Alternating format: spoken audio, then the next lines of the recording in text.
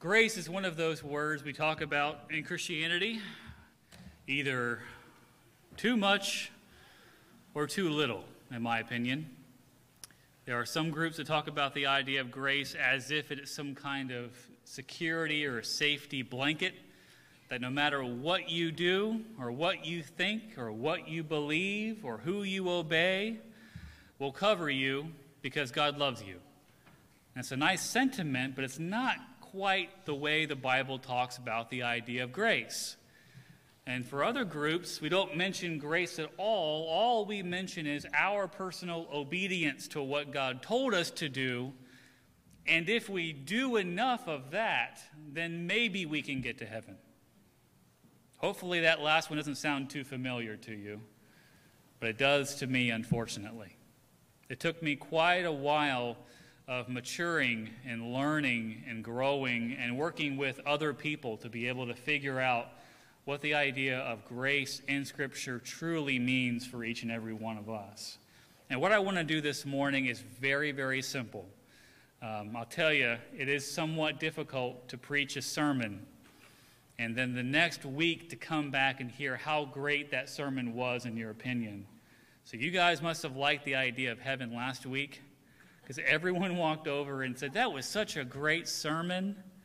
Now, I think it's a success if I can preach this one and no one comes up to me today and says, that sermon last week was just so great. Had that happen before. I preached my hearts out. I tried to do the best I can to be informative and helpful and encouraging and give you a boost for the week, and I just hear, man, that sermon about heaven last week, I'll tell you that one was great. This one's all right.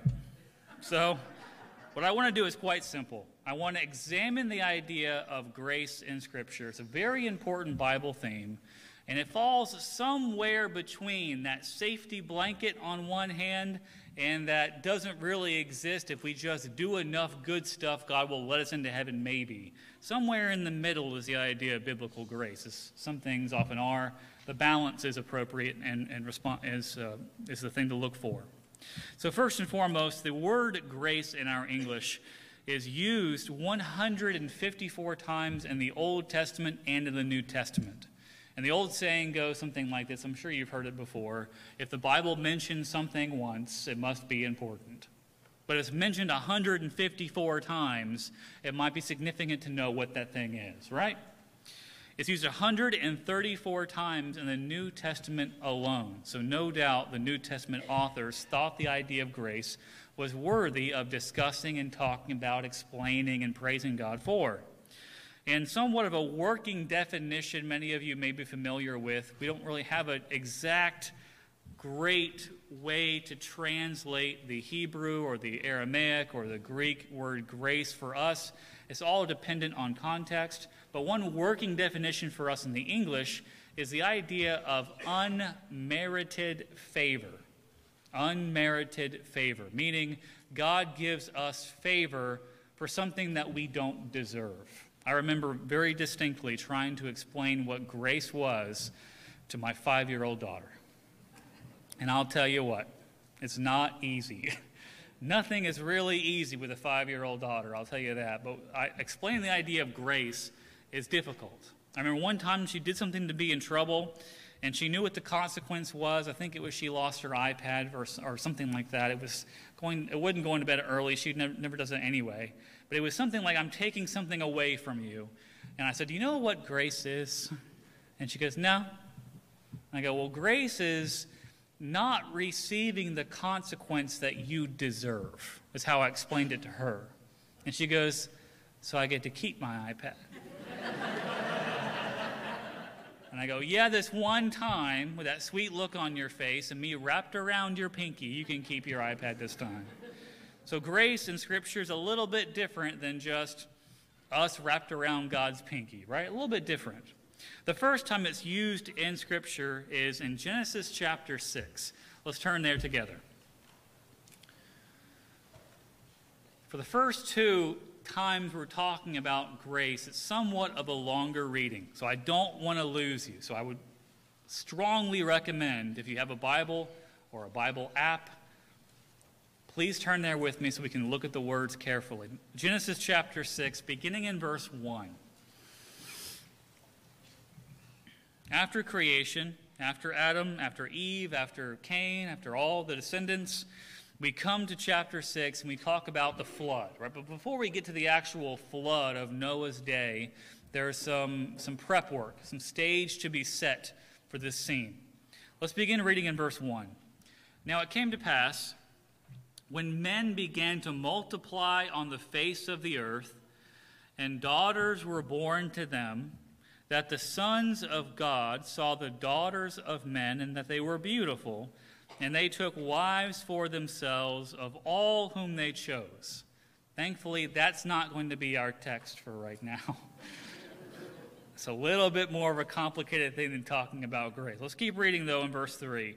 And the Lord said, My spirit shall not strive or work with man forever, because he is indeed flesh. His days shall be 120 years. And there were giants on the earth in those days, and also afterward, when the sons of God came into the daughters of men, and they bore children to them. Those were the mighty men who were of old, men of renown. Again, not our text for the morning. Verse 5. Then the Lord saw the wickedness of man was great in the earth, and that every intent of the thoughts of his heart were only evil continually. That's a statement, folks. Verse 6. The Lord was sorry that he had made man on the earth, and he was grieved in his heart. The Lord said, I will destroy man whom I have created from the face of the earth, both man and beast, creeping thing and birds of the air, because I am sorry that I have made them. And then we move on to talk about the details of what Noah's flood was all about. Now, here's my question to you real quick before we move on to our actual topic. Was the intention of God, by sending the flood upon the earth, to wipe out sinful man from the face of the earth? If that was his goal, if you know the story already, it seems that his plan failed. It doesn't sound like the God that I know. So what is the point then of sending the waters upon the face of the earth and wiping out all creation and mankind except those that were in the ark that Noah would build? It's my firm conviction that the entire ark story or narrative or account, whatever you want to call it, is based on this very next verse.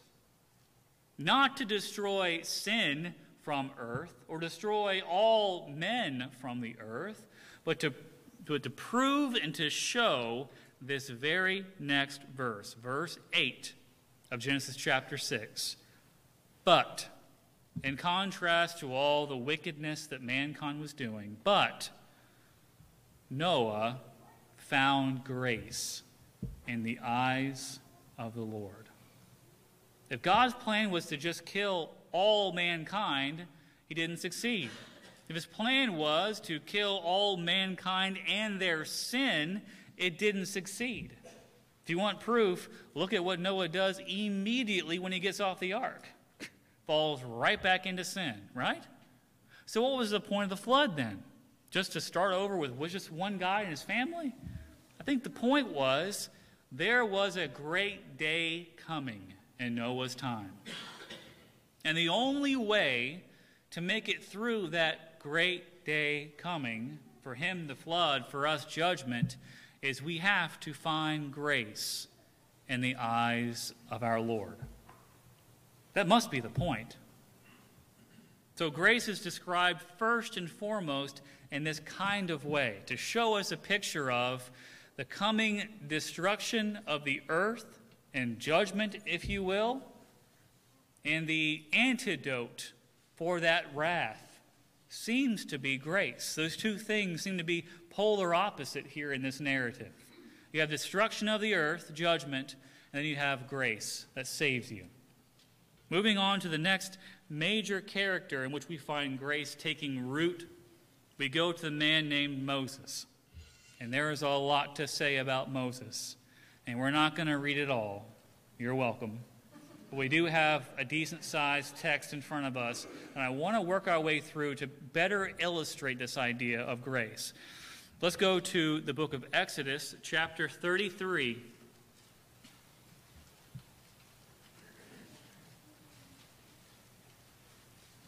Exodus 33, beginning in verse 7. I wish time permitted us to go through the backstory. There's a lot to say, but let's just jump into it. Exodus 33 and verse 7. Moses took his tent and pitched it outside the camp, far from the camp, and called it the tabernacle of meeting, or the tent of meeting, literally. And it came to pass that everyone who sought the Lord went out to the tabernacle of meeting, which was outside the camp. And so it was, whenever Moses went out to the tabernacle or tent, that all the people rose, and each man stood at his tent door and watched Moses until he had gone into the tabernacle. Again, let the imagery fill your mind for a moment. Please just see this with your mind's eye. You have a tent outside the camp. All the people are in the camp, as you might imagine. Moses stands up, goes out of his tent. All the people rise and stand by their front doors, for lack of a better word. Moses walks to the tent of God, the tent of meeting, until he goes into that tabernacle. All the people are just watching and waiting. That's the imagery here thus far, yes? In verse 9, and it came to pass, when Moses entered the tabernacle, that the pillar of cloud descended and stood at the door of the tabernacle. And the Lord talked with Moses. This pillar of cloud by day and like fire by night, that was the Lord's presence that guided them through and to the promised land eventually, would descend and go to that tent. And the Lord would talk with Moses. That's the kind of communion they had. Verse 10, all the people saw the pillar of cloud standing at the tabernacle door, and all the people rose and worshipped, each man in his tent door. So the Lord spoke to Moses face to face, as a man speaks to his friend, which, by the way, is just wild. Here is the creator of heaven and earth just having a conversation with Moses. Okay. Verse 11, part B, and he would return to the camp, but his servant Joshua, the son of Nun, a young man, did not depart from the tabernacle.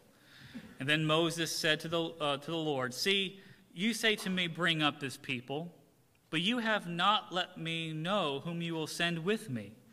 Yet you have said, I know you by name, and you also have found grace in my sight. Therefore, now I pray, verse 13, if I have found grace in your sight, show me now your way, that I may know you, that I may find grace in your sight. And consider that this nation is your people. He said, my presence will go with you, and I will give you rest. Verse 15, then he said to him, if your presence does not go with us, do not bring us up from here, because how then will it be known that your people and I have found grace in your sight, except you go with us?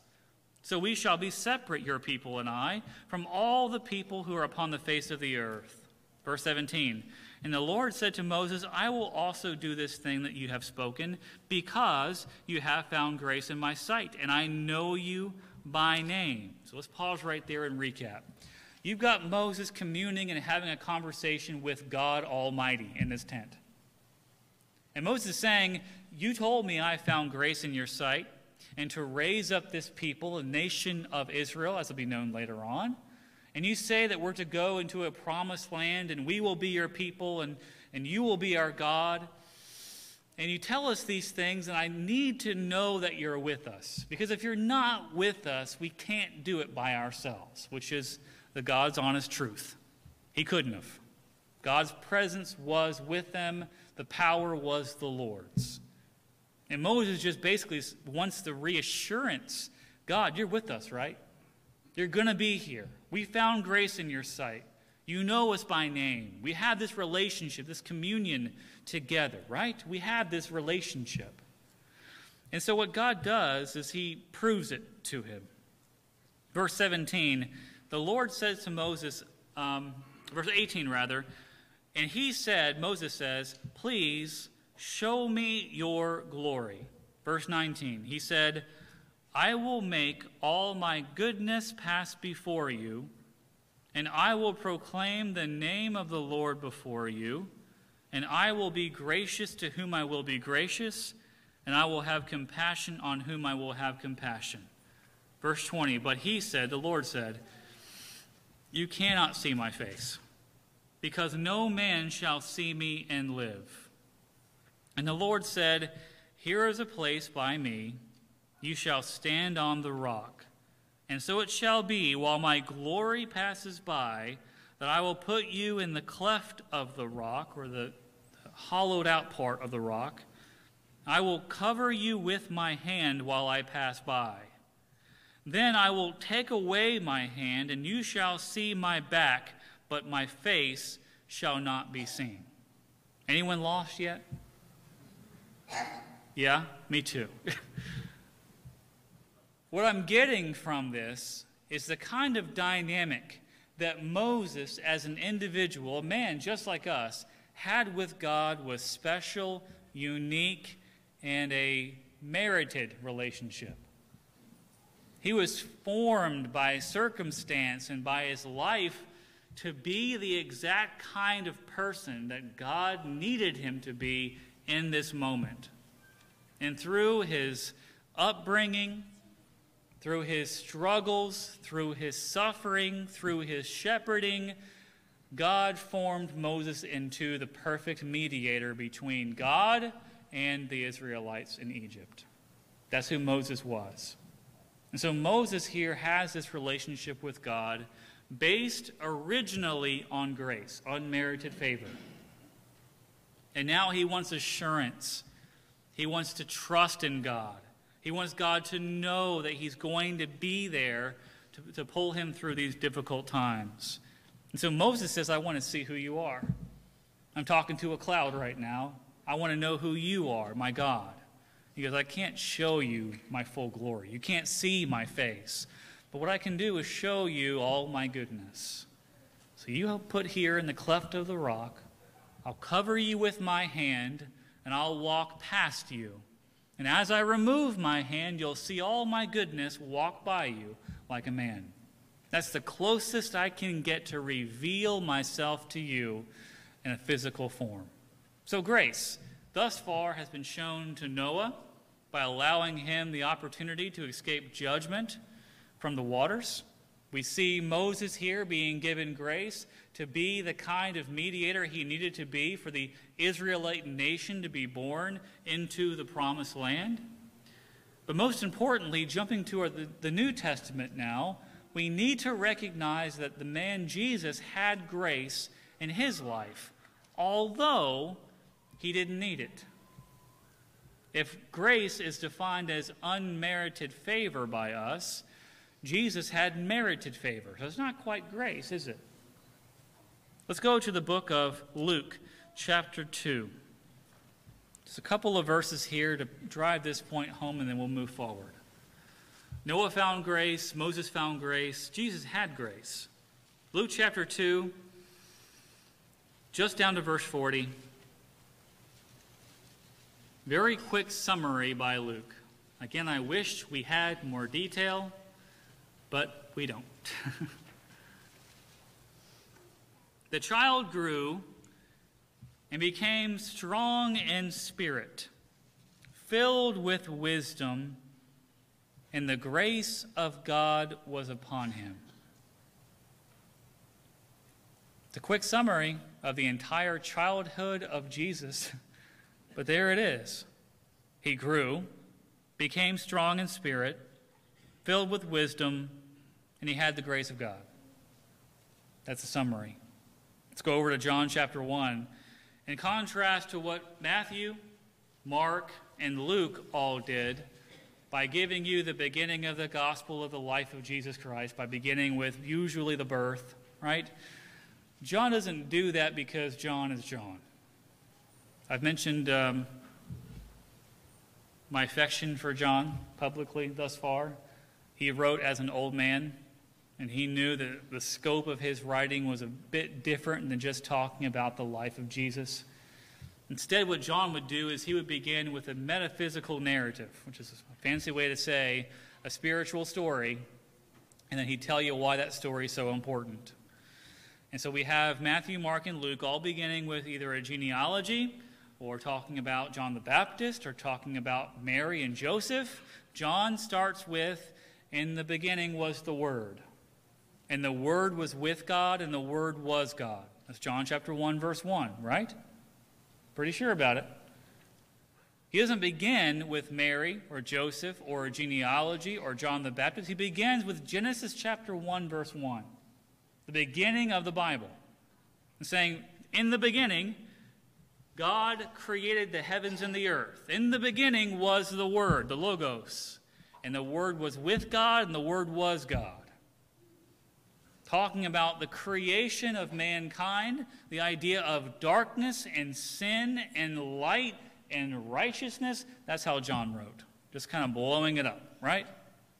And then we drop down to verse 14 of our text. John chapter 1, verse 14. Talking about the Logos. Talking about the Word that was with God, that was God. And his life was the light of men, and so forth and so on. Verse 14, he says, and the Word, the Logos, God, in the beginning, became flesh and dwelt among us. And we beheld his glory. Pause right there. Were you confused by the statement that Moses wanted to see the glory of God? A little bit? Well, John is saying, we've got a better view of God than Moses ever had. We weren't just hiding in the cleft of a rock, being covered by his hand, and get to see his back as he walks away, all his goodness. If you want to see who the glory of God is, look unto Jesus. The Word became flesh, dwelt among us. We beheld his glory, the glory as of the only begotten of the Father, full of grace and truth. Those two in combination are very significant. I mentioned before that some have the idea that grace is this safety or security blanket that covers you no matter what. That's one part of the equation, right? The other group says, well, grace is important for sure. As long as you do enough of the good things God told us to do, we might make it to heaven. And I mentioned how the truth about grace is somewhere in the middle, right? Jesus is described by John as the Word, right? But he's defined by being full of grace and truth. In John chapter 1, verse 17 now, he describes the contrast between the personhood of Jesus and the law of Moses. Verse 17, because the law was given through Moses, but grace and truth came through Jesus Christ. No one has seen God at any time. Again, an echo of what Moses wanted. The only begotten Son, who's in the bosom of the Father, he has declared him. If you want to see God, look to our Lord. If you want to see grace and truth, look to our Lord. The closest friends and followers of Christ also had grace from God. Let's jump forward to the book of Acts chapter 4 and verse 33. Luke, the author, had a very succinct way of putting it, talking about the increasing of the church, the souls that were being won by the good news of Jesus Christ and his resurrection. In Acts chapter 4 and verse 33, and with great power the apostles gave witness to the resurrection of the Lord Jesus, and great grace was upon them all. Now let's go to the book of Romans, chapter 1. 2 more verses for the idea of apostles, and we'll move to our last conversational piece. Romans, chapter 1. Beginning in verse 1. Paul, the author, a slave of Jesus Christ, called to be one that was sent, or an apostle, separated to the gospel of God, which he promised before through his holy prophets in the Holy Scriptures, concerning his Son, Jesus Christ our Lord, who is born of the seed of David according to the flesh, and declared to be the Son of God with power according to the Spirit of holiness by the resurrection of the dead. What an introduction to a letter. I mean, Romans is not the easiest book in the world, but it is the most profound in my opinion. Verse 5, through him we have received grace and apostleship for obedience to the faith among all nations for his name, among whom you are also called of Jesus Christ. So we have Paul opening up the book of Romans by the gospel and saying, through him, through Jesus, we've received this grace. And finally, for this point, 1 Corinthians chapter 15. You got to go there, right? Everybody with me? All right. 1 Corinthians 15, beginning verse 3. Paul writes, for I delivered to you, first of all, that which I also received. So the message I gave you, I got from somewhere else too. That Christ died for our sins according to the Scriptures, and that he was buried, and that he rose again the third day according to the Scriptures, and that he was seen by Cephas or Peter, and then by the 12. After that, he was seen by over 500 brethren at once, of whom the greater part remain to the present, but some have fallen asleep or died. Verse 7, after that he was seen by James, and then by all the apostles, and last of all he was seen by me also, as one born out of due time. So Christ was killed, buried, resurrected, and then everybody saw him, including Paul. Verse 9, because I am the least of the apostles, who am not worthy to be called an apostle, because I persecuted the church of God.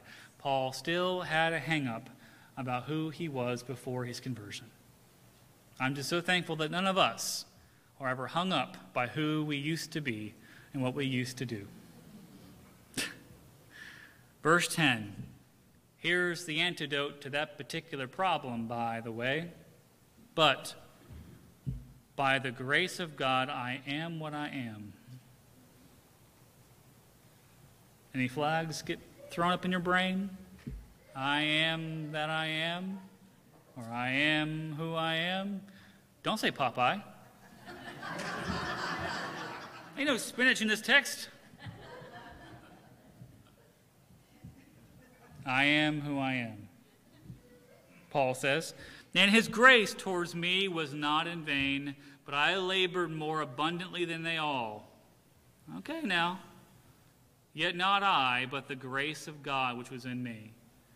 What was Paul's power to do his work? It wasn't how great he was, how well he wrote, how zealous he was. It wasn't any of that. He still remembered who he used to be before he was given unmerited favor by God, to use that zeal for righteousness, to spread the gospel, and we're still reading his words today. Noah found grace in the eyes of the Lord. Moses found grace and he wanted to see God. He couldn't see him fully, but we could through the personhood of Jesus Christ, the Word of God. The apostles received grace and they shared that with the world through the good news of the resurrection of Jesus from the dead. That's points 1, 2, 3, and 4. Y'all with me? The last one for this morning is this. If you want the ultimate revelation of God's glory, it's coming. 1 Peter chapter 1. 1 Peter chapter 1 and verse 13.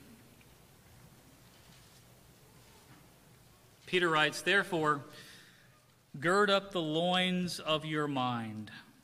Be sober and rest your hope fully upon the grace that is to be brought to you at the revelation of Jesus Christ. Do we have grace now if we're in Christ? Yes. Do we have unmerited favor in Christ? Yes. Do we have the fullness expression of grace? Not quite yet. Not quite yet. Peter said we should have our hope resting fully upon the grace that is to be brought to us at the revelation of Jesus Christ. Verse 14, how are we to wait? As obedient children, not conforming yourself to the former lust as in your ignorance, but as he who called you is holy, you also be holy in all your conduct. Because it is written, be holy, for I am holy. And if you call on the Father, who without partiality judges according to each one's work, conducting yourselves throughout the time of your stay here in fear, knowing that you are not bought or redeemed with corruptible things like silver or gold from your aimless conduct received by tradition from your ancestors, but with the precious blood of Christ as a lamb without blemish and without spot. If you slow down and read that text again, what you'll see Peter saying here is, we've received grace, therefore we're in Christ.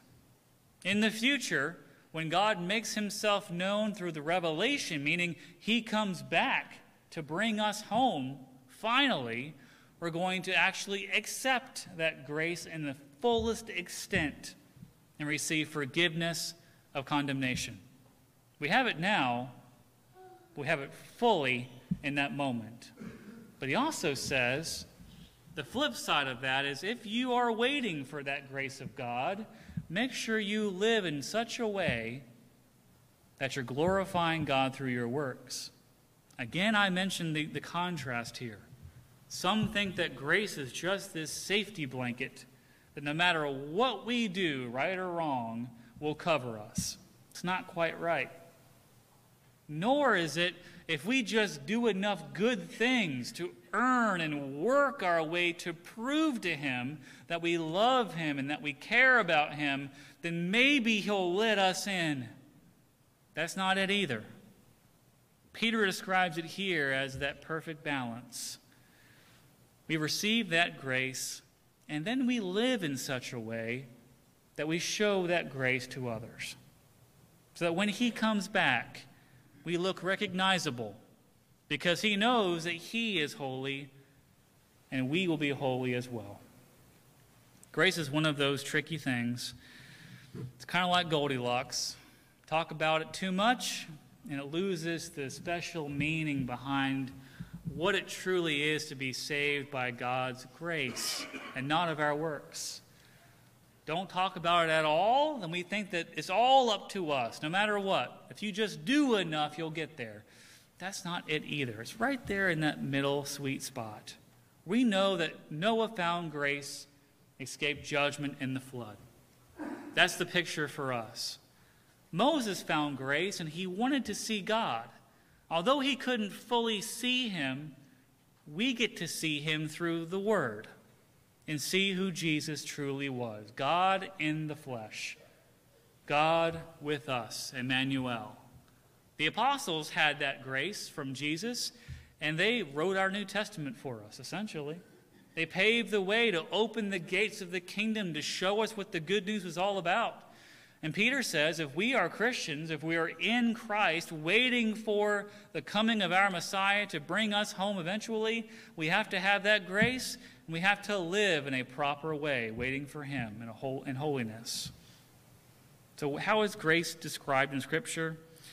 That's the best I can do to summarize it in the fullest extent that I can within 25, 30 minutes. It's one of those words. It's important to know what it's all about. It's important to know for our own peace of mind and salvation, but it's also important because when you go out into the world, we're going to face people that are in the same exact boat that we're in.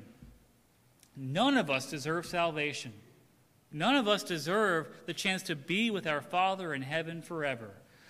What gives us the right to offer that relationship? The grace of God. This morning, if you need the grace of God in your life, He is willing to extend it to you. You don't deserve it. I don't deserve it. But God is striving to have that dynamic, to have that relationship, to show us His love by giving us the chance to be in that relationship with Him.